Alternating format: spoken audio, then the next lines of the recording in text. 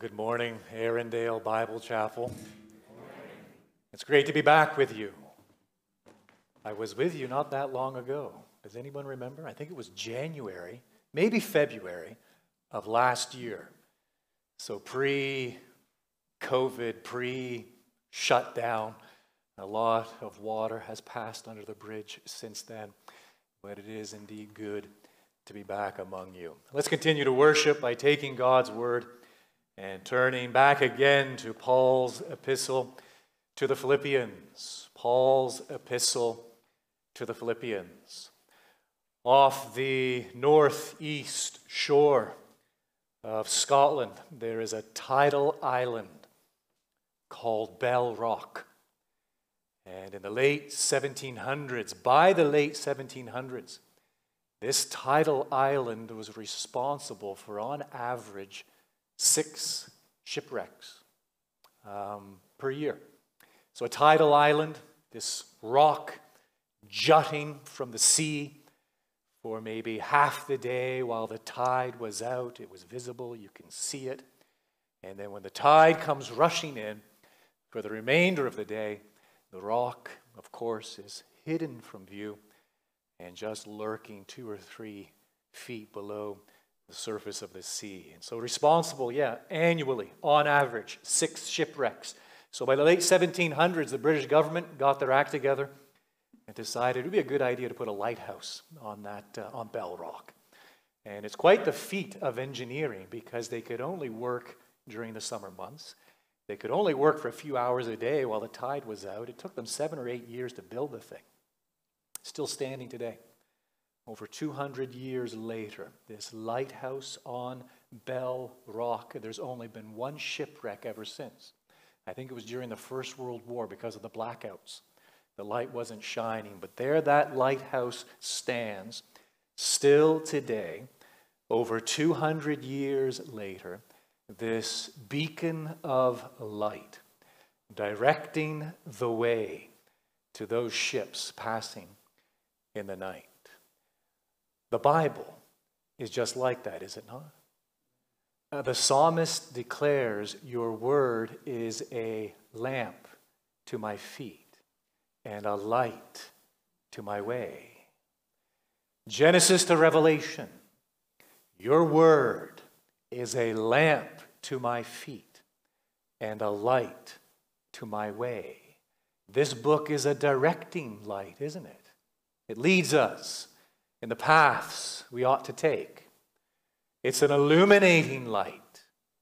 It penetrates the darkness and reveals that which is hidden. It's a quickening light. It invigorates. And it imparts spiritual life and vitality, doesn't it? And it is a comforting light. It brings peace to the soul. It brings a peace which passes all understanding. And so that's our great ambition as we turn to God's word this morning. As we turn to Philippians chapter 4, we want the cry of the psalmist ringing in our ears. Your word is a lamp to my feet, a light to my path. And we so desperately want God's word to illumine our way. That's going to be our ambition today as we turn to Philippians chapter 4. This is going to be our text. I'm back with you next week. This isn't a one-off. I'll be back next week. And then I'm back again, Lord willing, on the 29th, I think it is, the last Sunday of the month. And so this text in Philippians is going to be with us these 3 Sundays. And we're going to turn to it on these 3 occasions, seeking to shine the light of God's word upon our souls. And so follow along now as I read the first 13 verses of Philippians chapter 4. Paul writes, therefore, my brothers, whom I love and long for, my joy and crown, stand firm thus in the Lord, my beloved. I entreat Euodia, and I entreat Syntyche to agree in the Lord. Yes, I ask you also, true companion, help these women who have labored side by side with me in the gospel, together with Clement and the rest of my fellow workers, whose names are in the book of life. Rejoice in the Lord always. Again, I will say, rejoice. Let your reasonableness be known to everyone. The Lord is at hand. Do not be anxious about anything, but in everything, by prayer and supplication with thanksgiving, let your requests be made known to God. And the peace of God, which surpasses all understanding, will guard your hearts and your minds in Christ Jesus. Finally, brothers, whatever is true, whatever is honorable, whatever is just, whatever is pure, whatever is lovely, whatever is commendable, if there is any excellence, if there is anything worthy of praise, think about these things. What you have learned and received and heard and seen in me, practice these things, and the God of peace will be with you. I rejoiced in the Lord greatly that now at length you have revived your concern for me. You were indeed concerned for me, but you had no opportunity. Not that I'm speaking of being in need, for I have learned, in whatever situation I am, to be content. I know how to be brought low, and I know how to abound. In any and every circumstance, I have learned the secret of facing plenty and hunger, abundance and need. I can do all things through him who strengthens me.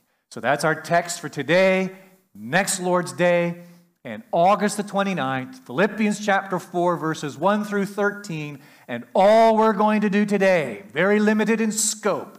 We'll get to the rest of the text, Lord willing, as we move ahead.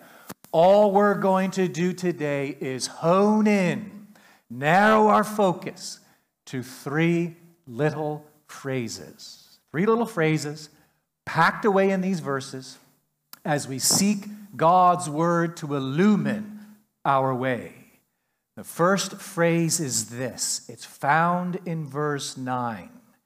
What you have learned and received and heard and seen in me, practice these things, and the God of peace will be with you. That's phrase number one, the God of peace. This title is used in reference to our God to describe our Lord 7 times in the New Testament. The God of peace. It describes God as he stands in relation to his people. To really understand it, to really appreciate it, we need to be clear on 4 truths. Let me give them to you just by way of 4 statements straight out of Scripture. Here's the first. The first truth, the first statement, we need to be very clear on these 4 if we want to really get what this means. The God of peace as he stands in relation to his people. The first phrase as follows, straight out of Romans chapter 3, verse 10. No one does good. No, not one. That's the starting point. As a matter of fact, the Apostle Paul says a little more than that in Romans chapter 3, verse 10. He actually declares all have turned aside. Together they have become worthless. There is none who does good. No, not one. There, the Apostle Paul, he's not mincing words, isn't he? He's just cutting straight to the chase. And he is articulating for us in no uncertain terms the human predicament. That as we stand, you and I, before a holy God, as far as this God is concerned, no one does good. No, not one. We have a problem. The problem is known as sin. And this problem, sin, we can simply define and understand as follows. We are riddled with self-love. I heard a preacher declare it years ago. I nearly choked on it when I heard it, but I've become convinced of it ever since. We are by nature selfaholics. We are lovers of self. And this love of self corrupts all that we do, all that we say, all that we think. And so you imagine that river. And there you are standing by the banks of that river, that stream. And a mile or two upstream, there's some chemical factory. And they are dumping their waste toxins into the water. And it disperses in the water, in the stream, in that river. And you look down at that stream and it looks clean. And it smells all right. And it tastes all right. But it's not all right. It is what? It is polluted. This is the human predicament. This is the condition of the human heart. We are to love God with all our heart, soul, mind, and strength, and we are called to love our neighbor as ourselves. We do not do that. Riddled with self-love, that principle of self-love, therefore corrupting every thought, every word, every deed. And therefore the Apostle Paul can declare unapologetically, unequivocally, there is none who does good. No, not one. Here's the second statement. It's also out of Romans chapter 2, verse 16, I think it is. The Apostle Paul there declares that there is a day of judgment coming. And here is one of the most frightening, terrifying statements in all of Scripture. There is an appointed day of judgment when an all-knowing, all-seeing God will judge the secrets of men. Do you not find that terrifying? Want to share your secrets with me this morning? I don't want to particularly hear your secrets this morning, and I don't think you want to hear mine. Someday they will be put on display. And God Himself will weigh them in the balance. And you and I, my friend, we will be found sorely wanting, sorely lacking, as every secret impulse, every secret inclination, every secret thought, all that has remained hidden from view throughout our lives, laid bare before our judge and maker. Here is the third phrase that we need to be very clear on. It comes out of Romans chapter 3, and it is this, that God has displayed publicly His Son as a propitiation by His blood. Are you seeing how these build? You go back to the very first one. There is none good, no, not one. We have a problem. It's called sin.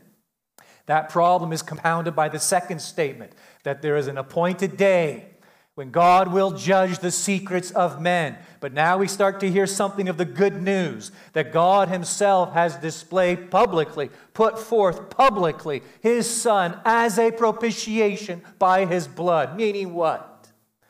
That the Lord Jesus Christ, as He hung upon Calvary's cross, naked, suspended between heaven and earth, became sin for you and me. Became a curse for you and me, and bore that judgment in full, that judgment which we rightfully deserved because of our sin against a holy and good God. And now here's the fourth statement. It gets even better. Here we go, the fourth statement. Right out of Romans chapter 8, verse 1. What does Paul celebrate there? There is now what? There is now no condemnation for those who are in Christ Jesus. Meaning what? For those who have put their faith in the Lord Jesus. For those who have looked away from themselves, fixed their gaze upon Christ and His finished work, and put their hope in Him, their hope for salvation in Him and in Him alone. There is now no condemnation. There is now no punishment. There is now no judgment. Why? What do we enjoy? Peace with God. God becomes the God of peace as He stands in relation to His people. His people as we stand in the Lord Jesus Christ. Oh, the hymn writer put it so well. There is no condemnation. There is no hell for me. The torment and the fire my eyes shall never see. For me there is no sentence. For me death has no sting, because the Lord who loves me shall shield me with his wing. He is the God of peace. Do you need to hear that this morning? Maybe I'm just preaching to one, and I will just preach to the one. Maybe somebody watching at home, for all I know. Just preaching to the one. Do you need to hear that?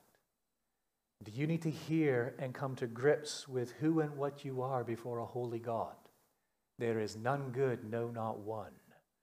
Do you need to hear and be overwhelmed in shock and awe by this realization that a day of judgment is coming?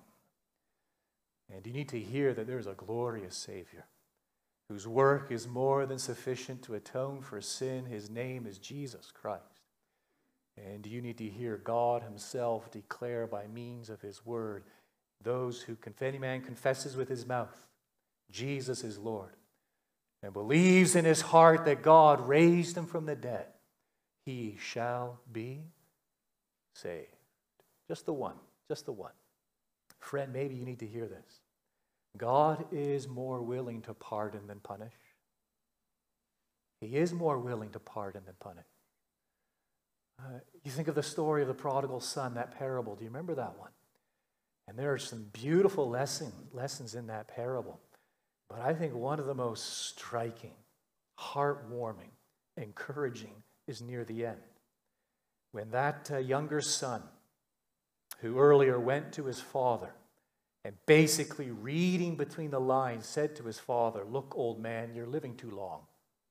Can we hurry things along here? I want what's mine. Give me my inheritance." And his father hands it over to him. And off that rebellious, thankless, no good, you fill in the blank, off he goes and lives that degenerate life, wasting it all, finally comes to his senses as he's there languishing in the muck and the mire in the pigsty and decides, I'll return home. And he makes his way for home, and as he draws near, as his figure appears on the horizon, his father is watching, and his father sees him afar off. And what is his father's response? Well, I'm just going to sit here and wait for that young man to get closer. And then I'm going to browbeat him, and I'm going to come up with a list of 100 things he better do if he thinks I'm ever going to look kindly on him again. What is the father's response?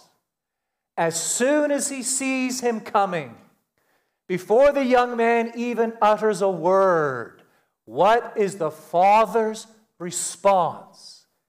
He runs to him and he embraces that young man. He embraces his son. Oh, God is far more willing to pardon than to punish. Oh, when we come to this God and we simply echo the cry of David centuries ago, wash me and I will be whiter than snow. Wash me and I will be whiter than snow. Or we come to this God with that cry of the publican, the tax collector, that sinner from all those years ago. Have mercy on me. Oh, how a loving God responds to that cry, making us one with his Son, Jesus Christ. And because we are one with his Son, Jesus Christ, there is no condemnation for us because Christ swallowed it whole upon Calvary's cross. And now this God becomes a God of peace. The God of peace. The God of reconciliation. Because we now stand before him in his Son, Jesus Christ. That's the first little phrase I want us to notice in this text. Second little phrase is this. It's found in verse 7. And the peace of God, which surpasses all understanding, will guard your hearts and your minds in Christ Jesus. So did you catch that? In verse 9, it is the God of peace. But here in verse 7, right at the outset, what do we read of? The peace of God. The peace of God is an eternal calm that lies deep within the trusting soul.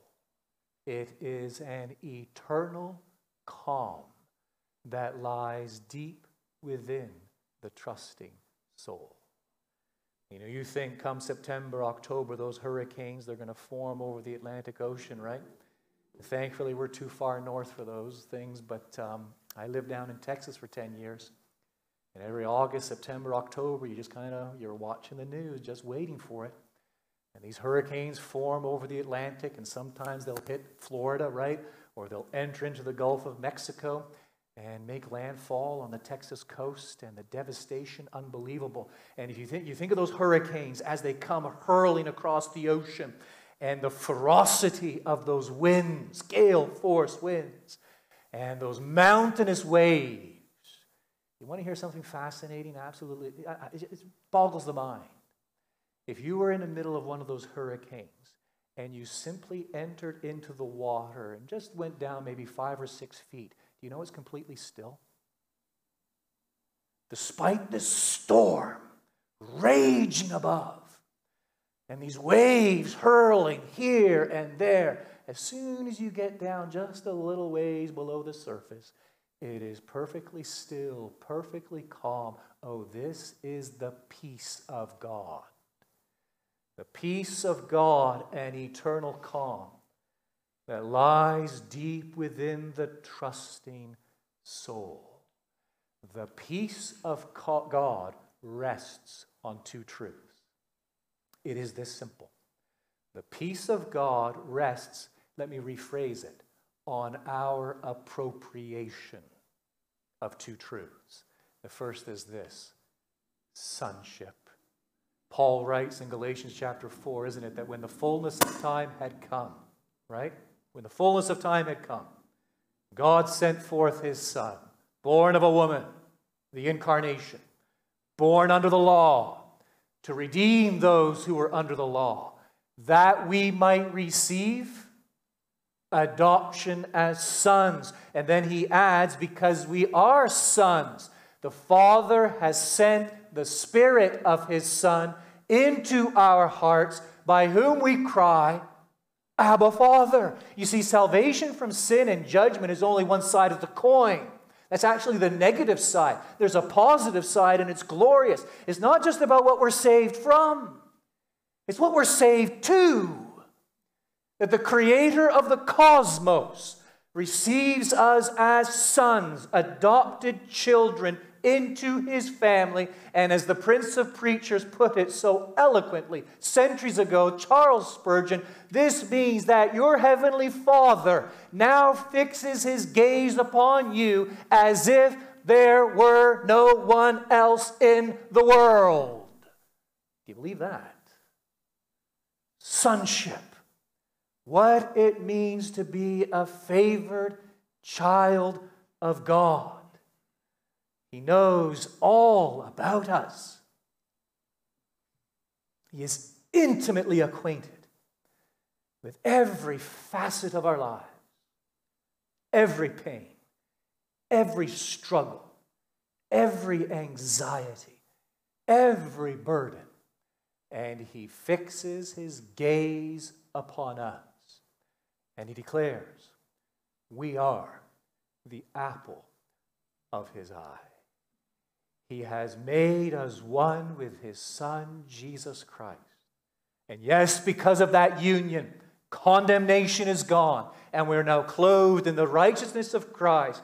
But equally glorious, because of that union, the love with which the Father loves the Son is now the love with which the Father loves you and me, his children. It is an unalterable, unchangeable, unwavering love. Oh, the reality of sonship. And the second truth that we must grasp, if we really want to know and enjoy this peace of God which passes understanding, if we want to know what it means to enter into this experience, this eternal calm that lies deep within the trusting soul, we need to be very clear on God's providence. We need to be very clear on this glorious truth that our Father, as Paul celebrates at the end of Romans chapter 11, our Father controls all things. Paul says, his own words, all things are from him and through him and to him. You can look it up. It's Romans chapter 11, verse 33. 3 prepositions. You think you're going to get an English lesson this morning, but here it is. 3 prepositions in that verse. They're beautiful little prepositions. All things are from him, meaning what? He's the source, origin of absolutely everything. All things are through him, meaning what? He is the principle of cohesion that holds the entire universe together. And all things are for him, meaning what? This universe is simply the stage upon which he has chosen to display his eternal glory. All things are from him, all things are through him, all things are to him. Complete sovereignty. There is, Paul writes to Timothy, one only blessed sovereign, the King of kings and the Lord of lords, who alone possesses immortality, who dwells in unapproachable light, whom no man has seen nor can see, and he is our Father. This means he governs all things with the eternal interest of his people in view, before him at all times. We may not always understand his ways. As a matter of fact, right there in Romans chapter 11, Paul makes that abundantly clear. He tells us God's ways ultimately are inscrutable, unfathomable. But we can have this absolute assurance as we read in Psalm 18, verse 30, that God's ways with his people are perfect. His providential dealings with you as a child of God, his providential dealings with me as a child of God are absolutely perfect. Do you believe that? Let me put you through a little quiz. God's way with Job was perfect. Do you believe that? Even when he sat there lamenting the loss of family, scraping the boils from his flesh. Really? God's way with Joseph was perfect. Even when he was unjustly accused, unjustly imprisoned, and languished in a dark prison cell. God's way with Naomi was perfect. Even as she stood beside the graves of her husband and 2 sons. God's way with David was perfect. Even when he snuck out the back door of Jerusalem, fleeing from his son, lustful for power, his son Absalom, accompanied by his invading army. Well, God's way with Jonathan was perfect. Even when he was overlooked in favor of David, and Jonathan stayed loyal to his lunatic father and died that lonely death at the edge of a Philistine sword on that lonely hill. God's ways with his people are perfect. Why? Because God does not have our immediate temporal happiness in view. He has our spiritual, eternal happiness in view. And we are being kept secure by the power of God through faith, not for a happy, clappy life, but for a salvation ready to be revealed in the last day. And this Father promises that until that day, whatever we go through, you can be certain that all things work together for good, an eternal good, for those who love God and for those who are called according to his purpose. Sonship and particular providence. Until we embrace them, own them, and celebrate them, we will never know the peace of God. The peace of God stands upon those 2 unwavering, unassailable biblical truths. We are adopted as children into the family of God. And God governs all things for the good of his children, and although at times they are inscrutable, and at times they are unbelievably painful, we have this certainty that in the end, it is all for our good, our conformity. As the Apostle Paul explicitly states it there in Romans 8, our conformity to the likeness of God's beloved Son, Jesus Christ. Do you need to hear that today? I need to hear that just about every day.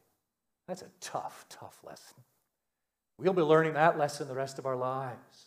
Difficulty, difficulty upon difficulty. Perhaps you've read John Bunyan's The Pilgrim's Progress. I won't ask for a show of hands. If you haven't, you should pick it up sometime. Read John Bunyan's The Pilgrim's Progress. And in that famous book, penned in the 1600s, John Bunyan is just describing by way of spiritual allegory the journey of this individual named Pilgrim from the city of destruction to the heavenly city, the celestial city, and all the adventures and mishaps and problems and high points and low points that he experiences along the way. And there he is. He must stay on the narrow path. He's entered through the narrow way, the doors of salvation, and now must walk this narrow path. And soon on his journey to the celestial city, as he's walking along, there rising right in front of him, this hill, appropriately named enough, difficulty. There it is. And John Bunyan, in that spiritual allegory, he's simply pastorally trying to convey one truth we better come to grips with and not deny, and it is this: the Christian journey is full of difficulties. You know, he learned that somewhere. You know where he learned it? Lord Jesus in John 16, verse 33. What did he promise us? In this world, you're going to have good times. In this world, you will have tribulation. This world is fallen. And we live under the effects of the curse. We feel it every day, don't we? And we see it all around us. In this life, you will have difficulties. In this life, there will be burdens to bear, crosses to pick up and carry. In this life, there won't just be one hill named difficulty. There may very well be a series of hills. Oh, but this glorious truth, as Paul celebrates in Romans 16, I can't remember, it's towards the end somewhere, he says, now may the God of peace, isn't it the God of peace or the God of hope, perhaps? I can't remember what description he uses there. I think it's the God of peace, appropriately enough. Now may the God of peace strengthen you, according to the preaching of my gospel. Strengthen me how? By making those two truths come alive. What it means to be a child of God, and what it means to have this absolute certainty that God rules over all, and God is working all things together for my good. Oh, to know the peace of God, which surpasses all understanding. Now here's the third phrase. It takes us all the way back up into verse 2, and it's simply this: agree in the Lord. Look at what we read there. I entreat. And don't ask me if I'm saying these names correctly. I don't know, but my guess is as good as yours. I entreat Euodia. And I entreat Syntyche. To what? To agree in the Lord. Yes, I ask you also, true companion. He's writing to the church there. Help these women who have labored side by side with me in the gospel. So Paul knows these two women, Euodia and Syntyche. He planted this church. For all we know, they may very well have been among his first converts, and they've labored with me side by side in the gospel together with Clement and the rest of my fellow workers whose names are in the book of life. They're believers. They're Christians. They're followers of Christ, but they've got a problem. And the problem is this: they're not getting along. We don't know the circumstances, the particular circumstances. We don't know what's given rise to this conflict. As a matter of fact, check that. We do know what's given rise to this conflict. James tells us. In James chapter 4, isn't it? James asks the questions. What is the cause of quarrels and fighting among you? What is it? There is only one cause of quarreling and fighting and bickering. And there, James, in no uncertain terms, identifies it for us as selfish ambition. That where selfish ambition, where self reigns supreme, there will be quarreling. That's true in the home. It's true in the marriage. It's true in the church, that where self has not died, where self is exalted, and where self reigns supreme, there will always be fights and quarrels. And so Paul, he entreats these two, Euodia and Syntyche, to agree in the Lord. Oh, this selfish ambition, it always bears three distinguishing marks. It's always angry, isn't it? Easily agitated and provoked. It's always moody, irritable, and resentful. It's always touchy, like a bone out of joint. And this selfish ambition always employs three distinguishing tactics. Its expressions: smirking, snarling, rolling the eyes, shaking the head. In its actions, it employs intimidation, an angry outburst, or isolation, coldness, and aloofness.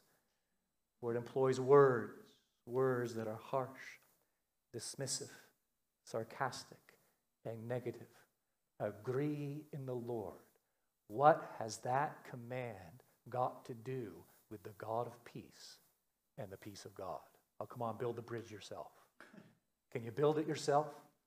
We will never agree in the Lord until the God of peace reigns supreme in our lives and we live daily in the enjoyment of the peace of God. It is only as self dies. It is only as we mortify self-love, self-exaltation, me. It is only as we die, and as the Lord Jesus commanded us to do, to deny self, to take up our cross, and to follow Him, that there will be peace. There will be harmony. There will be agreement in the Lord. Now, Paul does tell us, I think I probably need to insert this so there's no misunderstanding. He does tell us in Romans chapter 12, insofar as it depends on you. Insofar as it depends on you, live at peace, harmoniously with all people. At times it's beyond our control, isn't it? It takes two. Beyond at times, circumstances, unfortunately, are beyond our reach. But that which is within our sphere of influence, that which does depend upon us, oh, how we are to earnestly preserve the unity of the Spirit in the bond of peace. And that can only be done when the God of peace Himself reigns in our hearts, whereby selfish ambition melts before Him, whereby the words of that old hymn begin to ring true. May the mind of Christ my Savior live in me from day to day, by His love and power controlling all I do and say. May the love of Jesus fill me as the waters fill the sea, Him exalting, self abasing. Oh, this is victory. Agree in the Lord. Did you get the three phrases? What was number one? The God of peace. You're clear on that. What was number two? The peace of God. Number three, agree in the Lord. We have but scratched the surface of this beautiful text. But there we have great encouragement for the soul, do we not? The God of peace, the peace of God. And there we have a great challenge, do we not? That the God of peace is not some speculative, abstract notion. It is something that is to take root in the soul and affect, influence, and impact our relationships with all around us. And my friends, when the God's Word becomes active and real and lively in our lives in that way, then truly we can celebrate with the psalmist. Your Word is a lamp to my feet. It is a light to my path. Our Heavenly Father, that is our simple prayer this day, that you might take your truth as revealed in your Word and by your Spirit implant it deep within our hearts. May we not be mere hearers of the Word, but doers also. And may this be for the good of your people and the glory of your name. We commend these requests to you, again, praising you and thanking you in the matchless name of the Lord Jesus Christ.